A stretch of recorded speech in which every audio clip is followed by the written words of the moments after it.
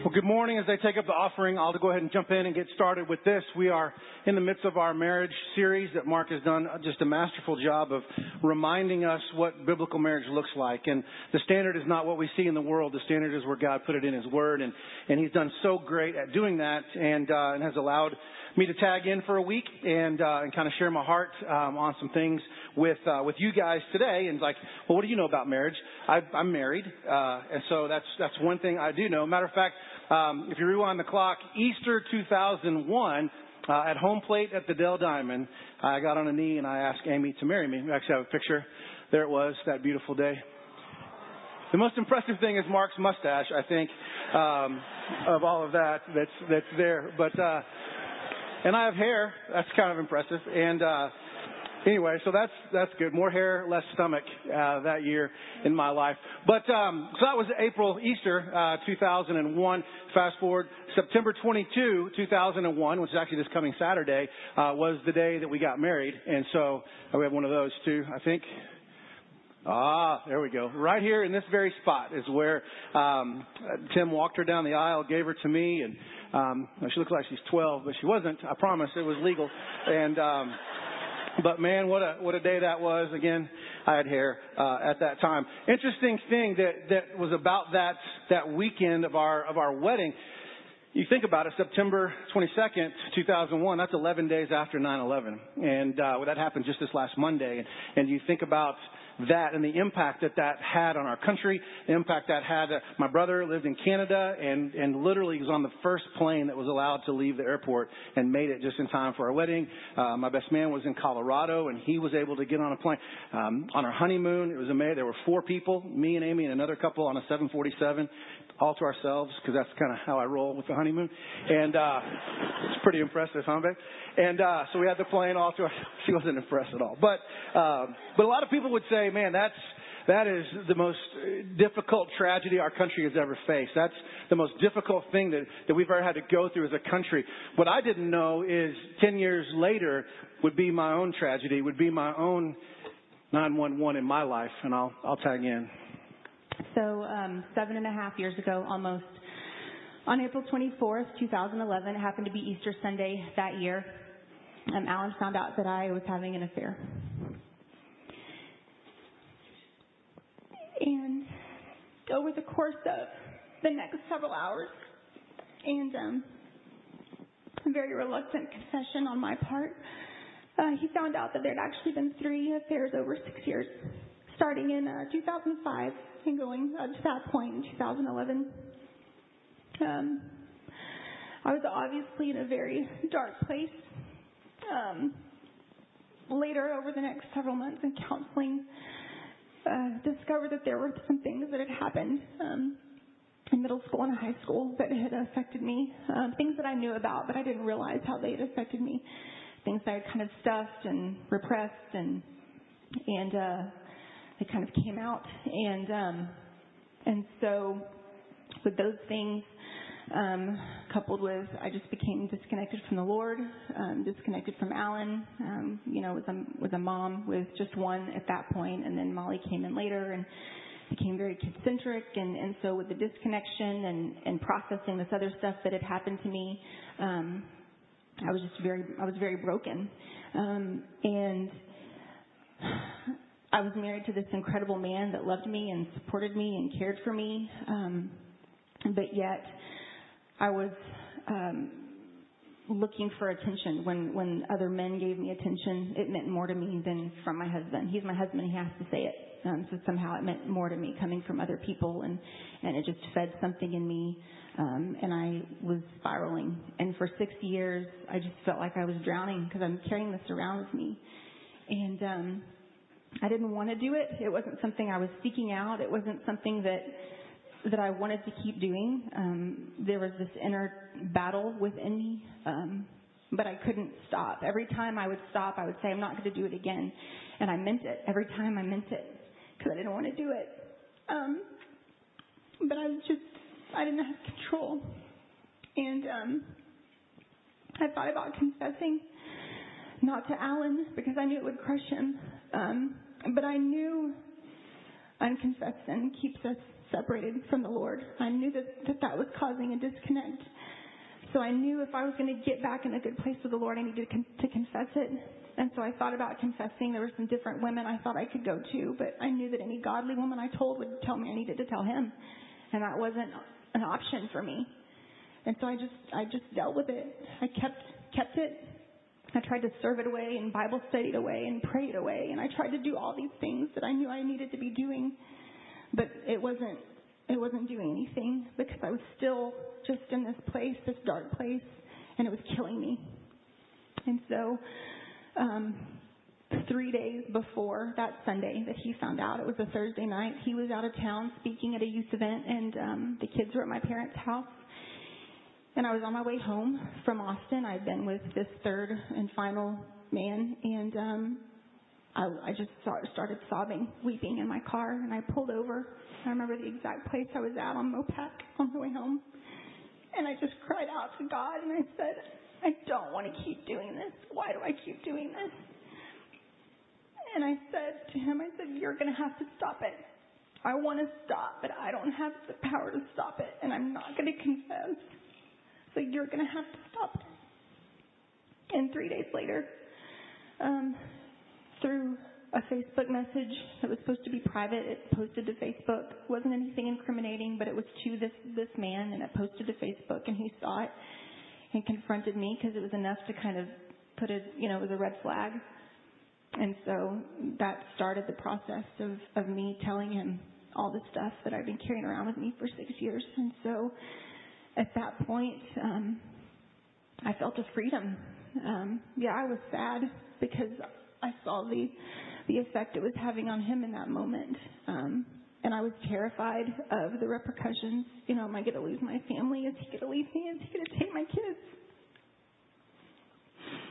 But this weight that I'd been carrying around with me for 6 years was lifted off. And so there was some freedom in that. But the problem was now that weight had been dropped on him. And he was not going to have to live with the consequences of my sin. You're brave. You can imagine, obviously, worst day of my life to have that moment and find out everything you thought was this awesome decade of a marriage turned into I don't know what. And I've been asked, how do you describe how that felt? And the only thing I can say is like someone took a potato peeler and just peeled all the skin off me. I was just raw and hurting, and I couldn't fix it. I didn't know what to do because everything hurt, and emotionally, physically, spiritually, it was just all of that kind of combined in there. And I thought, man, where do you go? What do you do? The one person I want to go to is the person that caused this. How do you reconcile that in your head? How do you say, I'm hurting like I've never hurt before and I need something, and you're the one that's been there, but you're the one that caused this. I don't want to go hug a cactus. I mean, all it does is hurt. And that's what it felt like I was about to do in doing that. So I'm like, I don't know what to do, where to go. How do you figure this out? And so it took me about 48 hours to really get my head even in a place where I could talk about it, even in a place where I could share it all. And so Tuesday, this was Sunday night, Easter Sunday, that I found this out. And so Tuesday after staff meeting, I went into Mark's office and just vomited and just said, here's where I'm at. And I'm so grateful. And what he said week one is true. Not a counselor, but man, does he have some resources. He had something that he put his arm around me and said, we're going to get through this. Because I thought, you need my resignation letter. You need, I'm done. And he said, no, this wasn't on you, but we're going to do this for your family. And so he contacted a guy named Rick Reynolds with A Fair Recovery, which is an amazing ministry. And somehow the Lord intervened, and we were able to get in within a week to go and sit with this man and sit with Rick Reynolds. I was a little bit leery, if I'm being honest with you, and we are being honest with you today.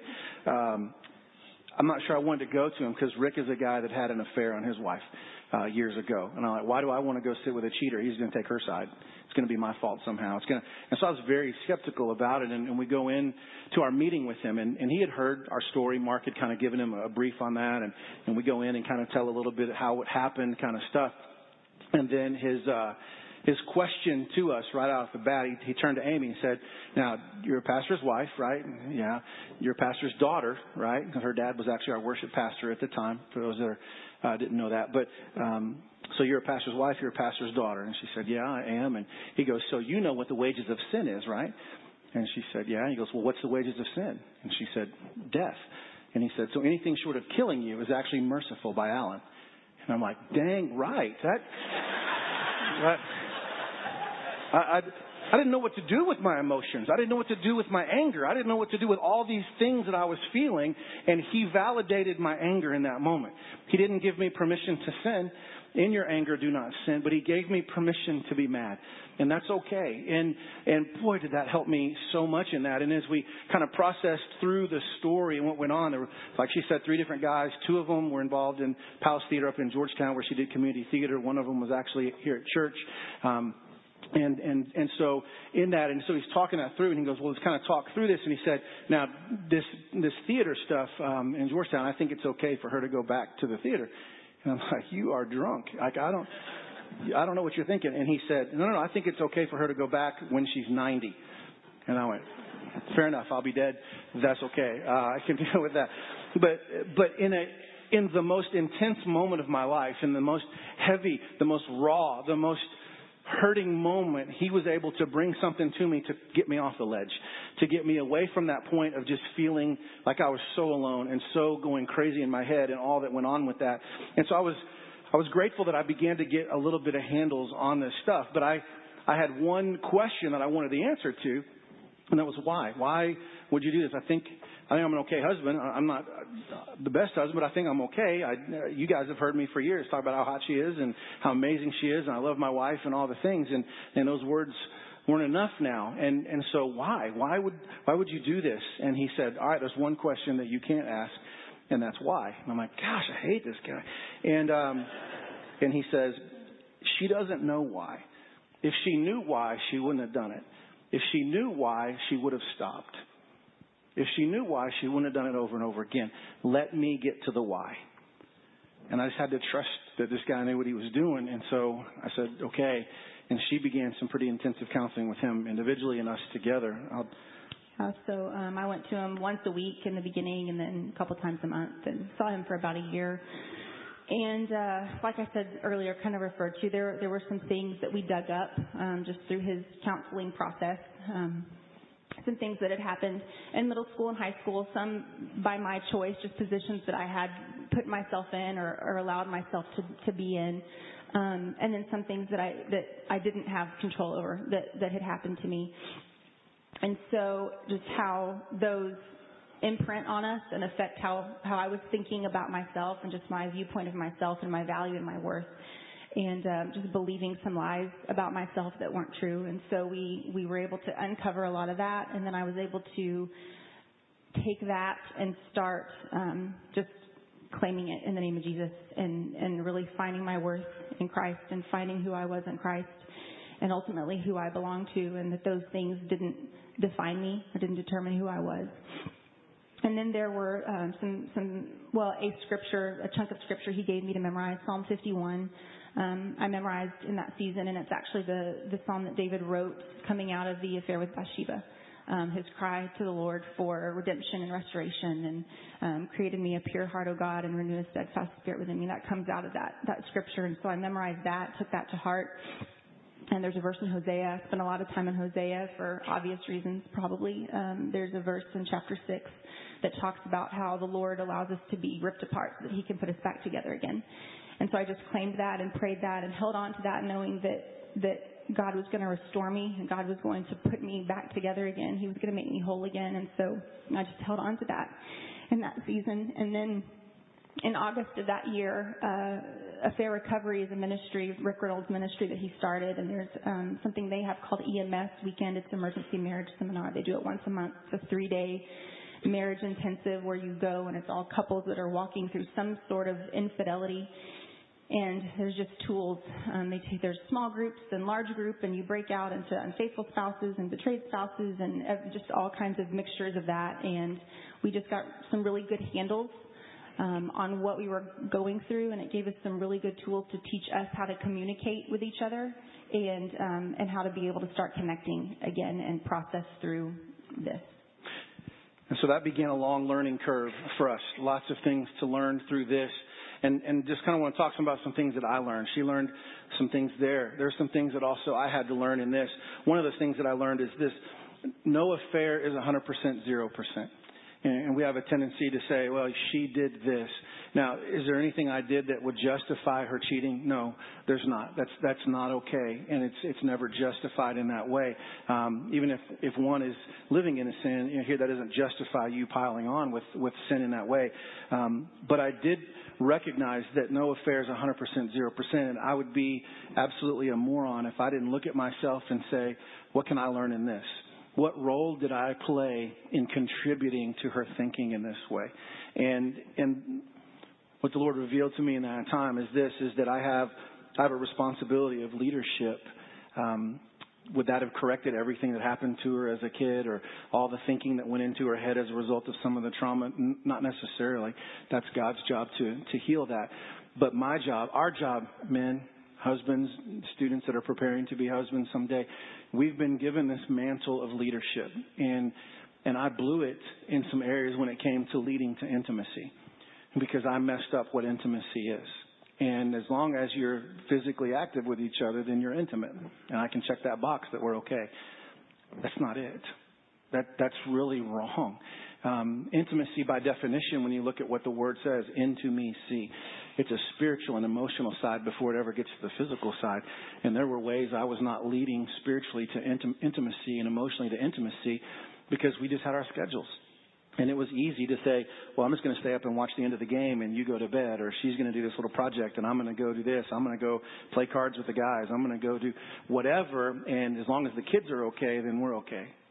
And that's not the right way of thinking. And I blew it in that. And I just want to say this just real quick, and I'm going to kick into this mode for a second. But if you're a student, 7th through 12th grade, would you stand up for just a second, please?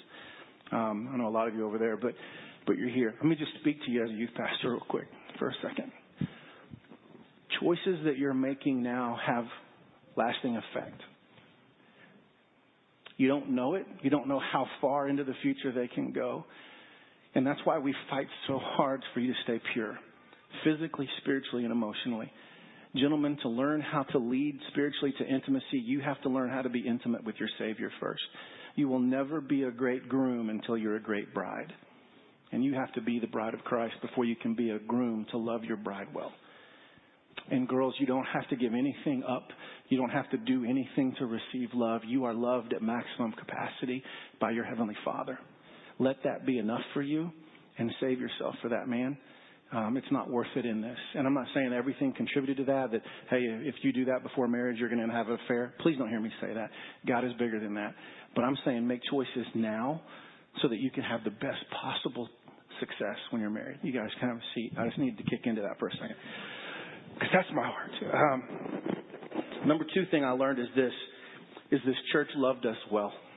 I've seen a lot of places that people get rejected and cast out, and that wasn't the case. Arms were wrapped around us. We didn't have elder boards at that time, and so we didn't have that group. Mark, Tim, Bob Schwader, they're the ones who kind of stepped in and just kind of surrounded us and talked through what this may look like, and talked through how to go forward and what that looks like, and we can talk more about that. But there were definitely things they said. All right, Amy has now eliminated herself from being on praise team for several years. She's not going to lead a small group for several years. She needs to work on her and get healed. We're not kicking her out. We're putting her in a place of healing. And I so appreciated the way the church loved me, because I was going crazy a lot in my head. And there were many times I went to Mark or Tim's office and just, and they just loved me. And they helped me get centered again. I apologize to those of you that are older that were youth at that time. I probably wasn't the best youth pastor in the world for those years. I sat at my desk a lot checking her email every 15 seconds to see something. And people say, gosh, that's kind of obsessive of you. The goal wasn't to catch her doing wrong. The goal was to catch her doing right so it would help me heal. And every time I refreshed it and there wasn't an email to some guy or from some guy, it helped me heal. And so I was catching her doing right, and she was willing to own that there. The next thing is I got a new understanding of the definition of forgiveness. I thought I understood it. I thought I could talk about it. But you never really understand forgiveness till you know how much you've been forgiven. And I recognize that what It's easy to say what she did was really bad. It's the worst thing. But it's not as bad as what I've done. Because I've cheated on God with my affections. And matter of fact, my choices killed his son. And I did commit murder. And he forgave me for that. And if he can forgive me for the things that I've done, why can't I work towards forgiving her for the things that she's done? And I had to get a new definition of forgiveness. And she shared one earlier. Forgiveness is being willing to pay the price for someone else's sin. That's what Jesus did. He defined forgiveness by saying, I'll get on the tree and pay for your sin. That's a big deal. And so I had to learn what this was and how much that hurt and difficult to walk through in that. Another definition was giving up all hope of ever having a better past. Because if I live in the past, I'll never enjoy the future that God has for me. And I can get stuck there. And I can just spin in a circle and stay stuck in that past. And that's not what God wants for us. The enemy wants to destroy us in that way, but God doesn't. And so I had to give up all hope of ever having a better past. There's nothing I could do that make what she did go away. It's there. But the last thing is understanding that forgiveness is a gift I give myself. For so long, I thought I have to give her the gift of forgiveness. I have to forgive her for this. No, forgiveness is a gift I give myself that says I'm not going to let what she did rule my mind. I'm going to give myself permission to not dwell on that. And I give myself that gift of forgiveness that stuff goes away. And I take captive every thought and make it obedient to Christ so I can focus on him, which allows me to love her. And that was a huge new aha moment of forgiveness that's there because it's always just what Jesus did. And it's easy to check that box. But it became very real to me. I probably need to apologize to my family. Some are here today. When we got married back in 2001, I went to Mark and said, I want you to put in our vows the words, I will not divorce you. Because there's a lot of divorce in my family and they were coming to the wedding and I'm going to show them that divorce isn't an option for us. 10 years later, I had to decide if I really meant those words or not. Because according to Scripture, I had permission, right? She was unfaithful. I can divorce her. That's not what God said. For better, for worse. And this was the worst. And I had to make a choice in that. And then the last thing that I learned was about boundaries. Obviously, social media was gone for her, and some of you got upset she wasn't on Facebook for a long time. Shame on you for telling her she should be on Facebook. But you didn't know. I understand that. And the patience that she had in these boundaries that we had, I had to ask questions a lot. I had to ask her probably 100 million times, am I enough? Because I didn't feel enough. Like if I was enough, you wouldn't have gone outside the marriage. But why? And so she would just say, I'm sorry that my actions hurt you. I did this and you're enough because God's enough. And you talk about healing and that, the ownership that she took to be able to do that. She owned that thing. So we made some adjustments. Bedtime, we're going to go to bed at the same time. We may not go to sleep at the same time. We're going to go to bed at the same time. It doesn't matter what's going on. If we're in town and home together, we're going to get in bed at the same time. And sometimes that means she stays up a little bit later because I'm working on something or I stay, but we get in bed together because that's what we need to do. We're not going to lower our guard with this intimacy anymore on that.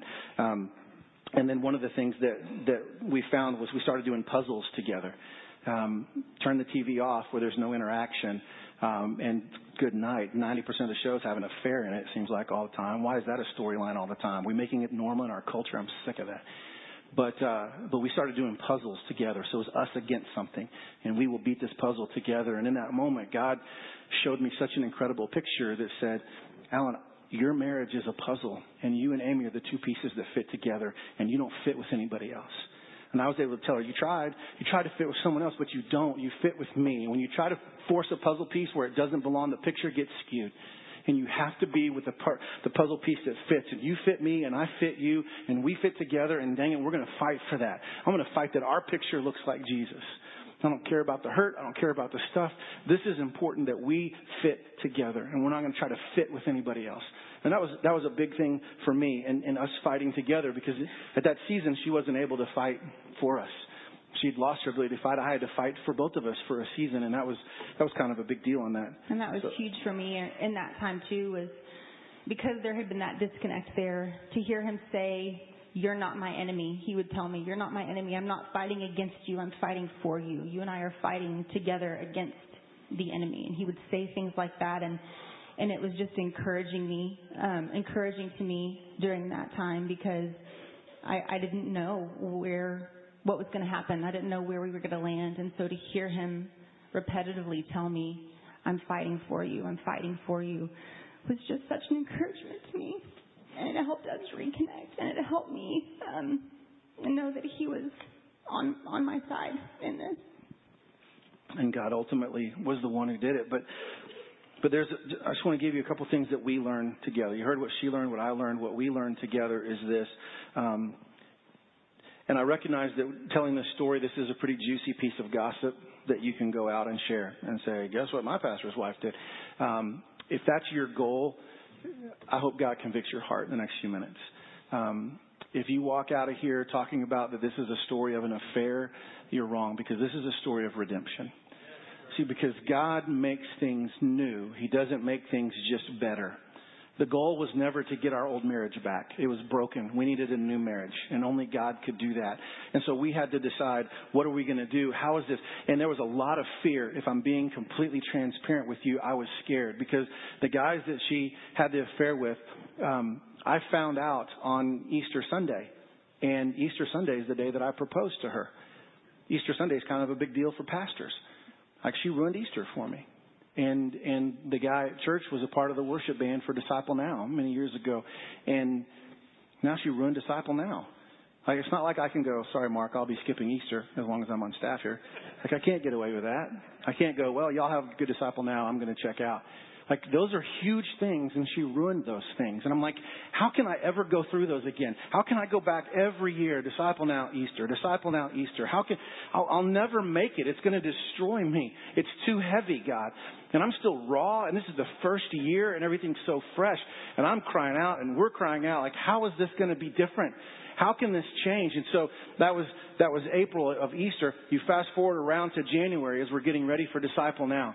And it's the week of Disciple Now, and I am on freak out mode. I'm trying to get everything done. I'm trying to make it happen, but my heart is racing all the time, and I don't know how I'm going to handle the weekend and what's going to happen. And I come home from work on Tuesday night of Disciple Now. And I come home from work, and they've already eaten dinner because I had to work late, and I come home, and Amy and Colby and Molly are sitting on the couch together looking at me. And I'm like, well, what's going on? And Amy says, Colby wants to talk. And I said, okay, what's up, bud? And he said, Daddy, I want to give my life to Jesus. Now, I had talked him out of it probably 10 times. Because I figure if I can talk him out of it, so can someone else. And I want him to know that he knows that he wants Jesus. And I couldn't talk him out of it that night. He was determined to give his life to Christ. And we called grandparents and we celebrated, and it was great. And the very next day was our Disciple Now kickoff for the next year. And we're right in here in this building, and all the host homes and co-hosts and leaders and students are all out here. Some of you were a part of that night. And so to kick off our Disciple Now that next year, here's a video of what happened.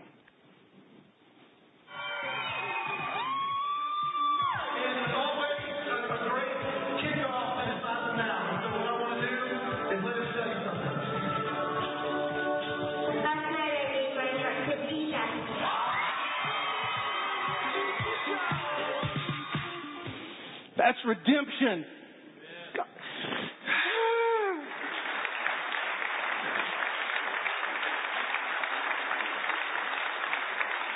You know, our theme of Disciple Now this year was bigger than, because God is bigger than anything we can face in our lives. And I thought there was nothing bigger than these affairs. I thought there was nothing bigger than my marriage maybe being over. I thought there was nothing bigger than losing everything. And God said, you didn't lose everything. You're about to get everything. And that night, Colby gave his life to Christ, and he declared it before everybody, and it was awesome. And the yelling and the cheering, man, and I watched that video, it gets me every dang time. And because I know what I was going through in that moment, and nobody else did. And we're walking through that, and God redeemed Disciple Now, and it's no longer when she cheated, it's when my son gave his life to Christ. He redeemed it with something better. And then, oh wait, hold on. Then you fast forward to Easter in April that year. And I'm like, here comes that thing. And it's coming up. And what happens on Easter Sunday, Tim Hammontree, her dad, who was our worship pastor at the time, me and Tim got to get in that baptistry right there and baptize Colby on Easter Sunday. And now Easter's not when I caught her. Easter's when my son was baptized and went public with his faith. God redeems things to make them better. God doesn't redeem things to cover them up. God is not a God who works in the shadows. God is a God who works in the light. And when we're willing to reveal it and willing to walk with Him, He will heal it. He will make it better. He will make it new. He doesn't just say, it's okay, here's a Band-Aid. He gives you something brand new. And He is in the redemption business. And you need to walk out of here today not saying it's a story of an affair, but it is a story of redemption. It is a story of how big our God is. And He's bigger than some of this stuff that hurts so bad.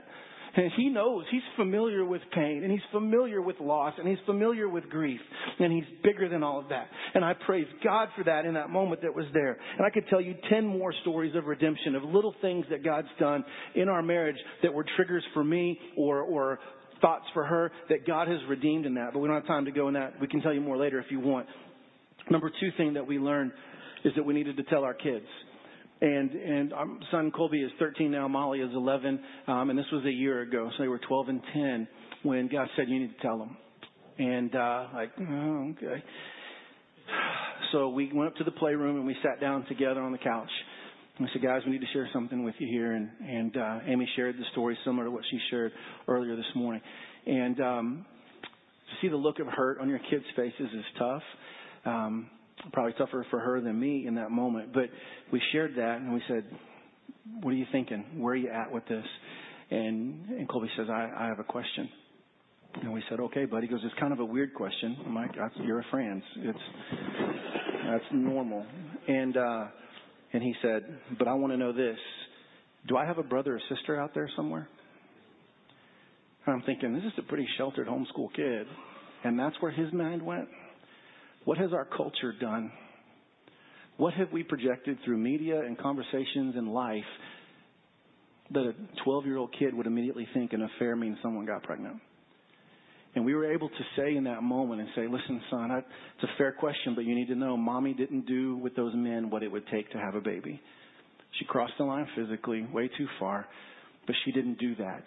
And you never saw her leave and get a belly and have a baby in the hospital. You saw that with your sister. But logic flies out the window because the enemy wants to paint everything with a dark cloud. And so he asked that question, and that really shocked our hearts a little bit to be able to say that and share that. Hey, this is what Mommy did. This is what she didn't do. And we were able to clarify that.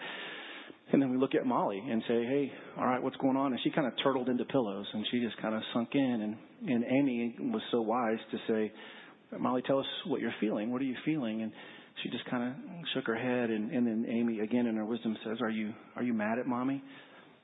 Molly said, yeah. I started crying. And Amy said, it's okay. You can be mad at Mommy. I didn't do a good thing. And gave her permission to be mad. And then gave her permission to be sad. And gave her permission to have all the feelings that she needed to feel. And that was really eye-opening for us, too, to recognize that our choices affect other people all the time. And it's the people that we love the most. And so she had to process through some of her emotions. And I will tell you this, too. I want to give you permission to offer permission to go through the emotions that you may have. And I recognize that there may be people sitting in this room right now who have walked through infidelity in your own life. And maybe she's a trigger and she's a representation of what hurt you before. And I'm sorry for that. I hope that's not the label that you would put on her. But she may be that. We also understand that there's people in here that have loved me a long time. I've been your youth pastor. I've been your pastor for a long time. And you may take up an offense for me. And that's okay.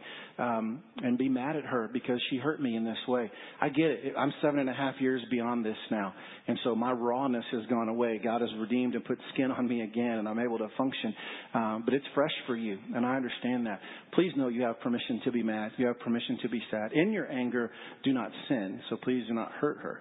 But you do have permission to be mad. You do have permission to be sad, to have the feelings. And this may stir some stuff up for you, and I understand that. Our goal is not to cause pain. It's to open a conversation so that people can find hope. Amy admits to be drowning for 6 years, and I didn't even know it. And she was stuck in this secret sin. See, and that word changes things because we've been talking about an affair, so we can narrow it down to that one sin. Now I've opened it up to secret sin. And what secret sin has been going on in our lives. All of us have one or more that we've dealt with in our lives or are dealing with in our lives. Where are we at with that? Here's an opportunity for hope. Here's an opportunity to find that forgiveness and that grace and that mercy that walks in there. And so that was important for us to understand on that, that's there. And so then the last thing that we learned is this, because we knew we were going to tell our story today, which was challenging, if I'm being honest. She wanted to tell it before I did. Some of that's fear, because I didn't want people labeling her. I didn't want people to say, wow, she's an adulteress, because she's not. She is a child of God who committed adultery. And please understand that you are not defined by what you've done or what's been done to you. You are defined by who you belong to. And she's been bought with a price. And that price was the blood of Jesus Christ. And it covers all of her sins, even the ones that hurt me to my core. And so there's a little fear. There's a little pride in me, if I'm being honest, because I thought, okay, are people going to look at me and go, well, you can't take care of your wife, so she had to go somewhere else? You're not a man. And the enemy gets in my head and starts telling me that. And I come, am I enough? Yes, you're enough, Alan. I'm sorry that my actions hurt you. And we've had that conversation many times through the years. And I had to get past that, because my pride doesn't matter. And we were told that a story that's not told can't make an impact. And we needed to tell our story. And this is a safe place to do it. And so in every story, there's a villain and a hero. That's what makes a story great, right? That's what we have, the good and the bad of stories. I just want you to know this, that in this story, Amy is not the villain. Please don't label her as that. Please don't put that on her, because that's not who she is. And what we've done is not recognize Scripture. It says in Ephesians 6 that we wrestle not against flesh and blood, but against the principalities and evil forces of this dark world. She's not my enemy. I have an enemy that wants to steal, kill, and destroy. And he got his hooks in her for a time. And by her own volition, she was a willing participant, but she was sucked in by the things of the enemy. And I hate the devil. And I hate Satan and what he does and how he tries to kill, steal, and destroy. And he tried to do it to my marriage because it looked like heaven. And I will fight for it. And so she's not the villain in this story. Now, Scripture says that there is no condemnation for those who are in Christ Jesus, right? But here's how we've messed up. There are consequences. But we've lumped those words together. We've made condemnation and consequences go together, and they don't. Condemnation says you'll never be enough, you're not good enough, and you're rejected. Consequences say we're going to help restore you. We're going to get you back in line. You stepped out of bounds, we're going to get you back in bounds. Consequences put you back on the right path. Condemnation pushes you further from it. There's no condemnation for those who are in Christ Jesus. Whatever you're dealing with, there's no condemnation. We have no stones to throw at you. There are consequences, and she had to suffer and still does. She'll never get to do theater again as long as I'm alive. It's not going to happen. But God did restore worship and allowed that to happen. That's another whole story of redemption and how she got back onto the praise team and the work of God that happened in there. So please know, number one, that she is not the villain. The other side of that is this. I am not the hero. It's easy to go, boy, Alan, what a great husband you are, man. You forgave her. You stayed with her. Man, you're awesome. I'm not. I didn't want anything to do with her for a while. It hurt. I'm not the hero of this story. God's the hero of this story. God's the one that came in and said, I will carry you when you can't walk. I will pull you out of the miry pit. I'll pull you out of the muck. I'll pull you out of this crud. I will get you there. And he's the hero of this story, because apart from him, I can't do anything. But I can do all things through him who gives me strength. And I can even restore this marriage and love her incredibly. I would never wish what we've gone through on any one of you. But I would challenge any of you to have a better marriage than we do right now. We understand boundaries. We understand intimacy. We understand consequences. We keep our guard up because it's important.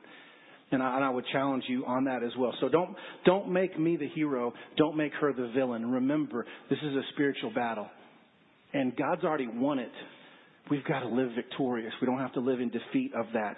And are there still good days and bad days? Yeah. I mean, there's still hard times. There's still triggers that hit my head. I'm like, and I have to come back and ask questions, and we'll still argue or whatever. I mean, it's not like we're perfect. But man, we serve a perfect God. And he gives hope to the hopeless. And he gives healing to the broken. And he can restore anything. If he can beat death, he can beat anything we're going through while we're alive. And we can't forget that, because that's a huge piece of this thing. One of the things that meant a lot to us is a song called Beautiful Things by Gungor. I'm going to ask the band to come play that. And here's why. It really met us where we were in our journey here. And the very first words of the whole song start with all this pain. And that described my life for a long time. And it felt like there was a new pain every day. And I'd rather go through hip replacement 10 more times than go through what I did with this. But those words really stuck with us and encouraged us and reminded us that God is bigger than what we were going through. And I don't know where you're at with where you're sitting right now, but our desire is to start conversations and give you safe places to talk, to find some hope, to do that. We're going to come back at 5:00 tonight. If anybody wants to come for a Q&A, Mark can define that a little bit better here in a second. But this isn't something we're going to tell this story and then don't ever ask us about it because we're done talking about it. No, we're opening the door to have conversations and be a resource. We don't have it all figured out. We're just 7.5 years down the journey, and we're willing to walk it, and we have. God's allowed us to walk it with some people. But we don't have it all figured out, but we point to Jesus who does. And want to give you a safe place. And you're like, oh my gosh, I can't go forward and pray right now. Everybody's going to think I'm having an affair. No, there's no stones to throw in this place right now. And our elders are going to be available. Our prayer teams are going to be available. If you just want someone to pray for you, or maybe you have someone that you need to pray for because you know they're going through it. Every one of you have a circle of influence. You have circles that you're around at work and school and different places. And maybe you know people that have struggled with some of this stuff. Man, come pray for them. This is on Facebook Live right now. It'll be on our Facebook page for the church for a while. It'll be on our YouTube page for the church. Give that link to them. Tell them, watch this, and maybe it'll be an encouragement. Maybe it'll be some hope where there's hopelessness. Maybe that person drowning right now will find a lifeline to Jesus because of our story. That's why we wanted to tell it. And you guys are precious to us, and you're important. You're our family, and this is where we wanted to share our story in the midst of this marriage series that Mark is doing because it directly affected our marriage, obviously. But we're living proof that God is bigger than affairs. He's bigger than hidden sin. He's bigger than trauma. He's bigger than anything, and we trust Him for that. So I just want to pray, and when we're done, it's not like a typical response song necessarily. If you need to sit and just receive these words, do that. If you need to stand and receive them, if you need to come forward and get prayed or pray or do whatever you need to do, I just ask you, let the Holy Spirit guide you. Let this be a holy moment for just a minute and hang on until Mark closes us out. And let's not be a distraction for what God's doing in the hearts of people right now. Heavenly Father, you are so good to us. You meet us where we are in our deep, dark, hurting, horrible places, and you still love us. There's nothing we can do that can separate us from the love of Christ. And gosh, we tried. We tried to separate from your love, and it just chased us down. And it pulled us out. And it restored, and it redeemed, and it healed, and it still is. And God, every day we keep coming back to you for more of your healing. And I pray right now in this moment, God, that you would speak to hearts and to families. God, I thank you for Colby and Molly sitting through this twice. And thank you that they gave an example of what forgiveness looks like to us. God, we love you and we praise you and do your thing right now in Jesus' name.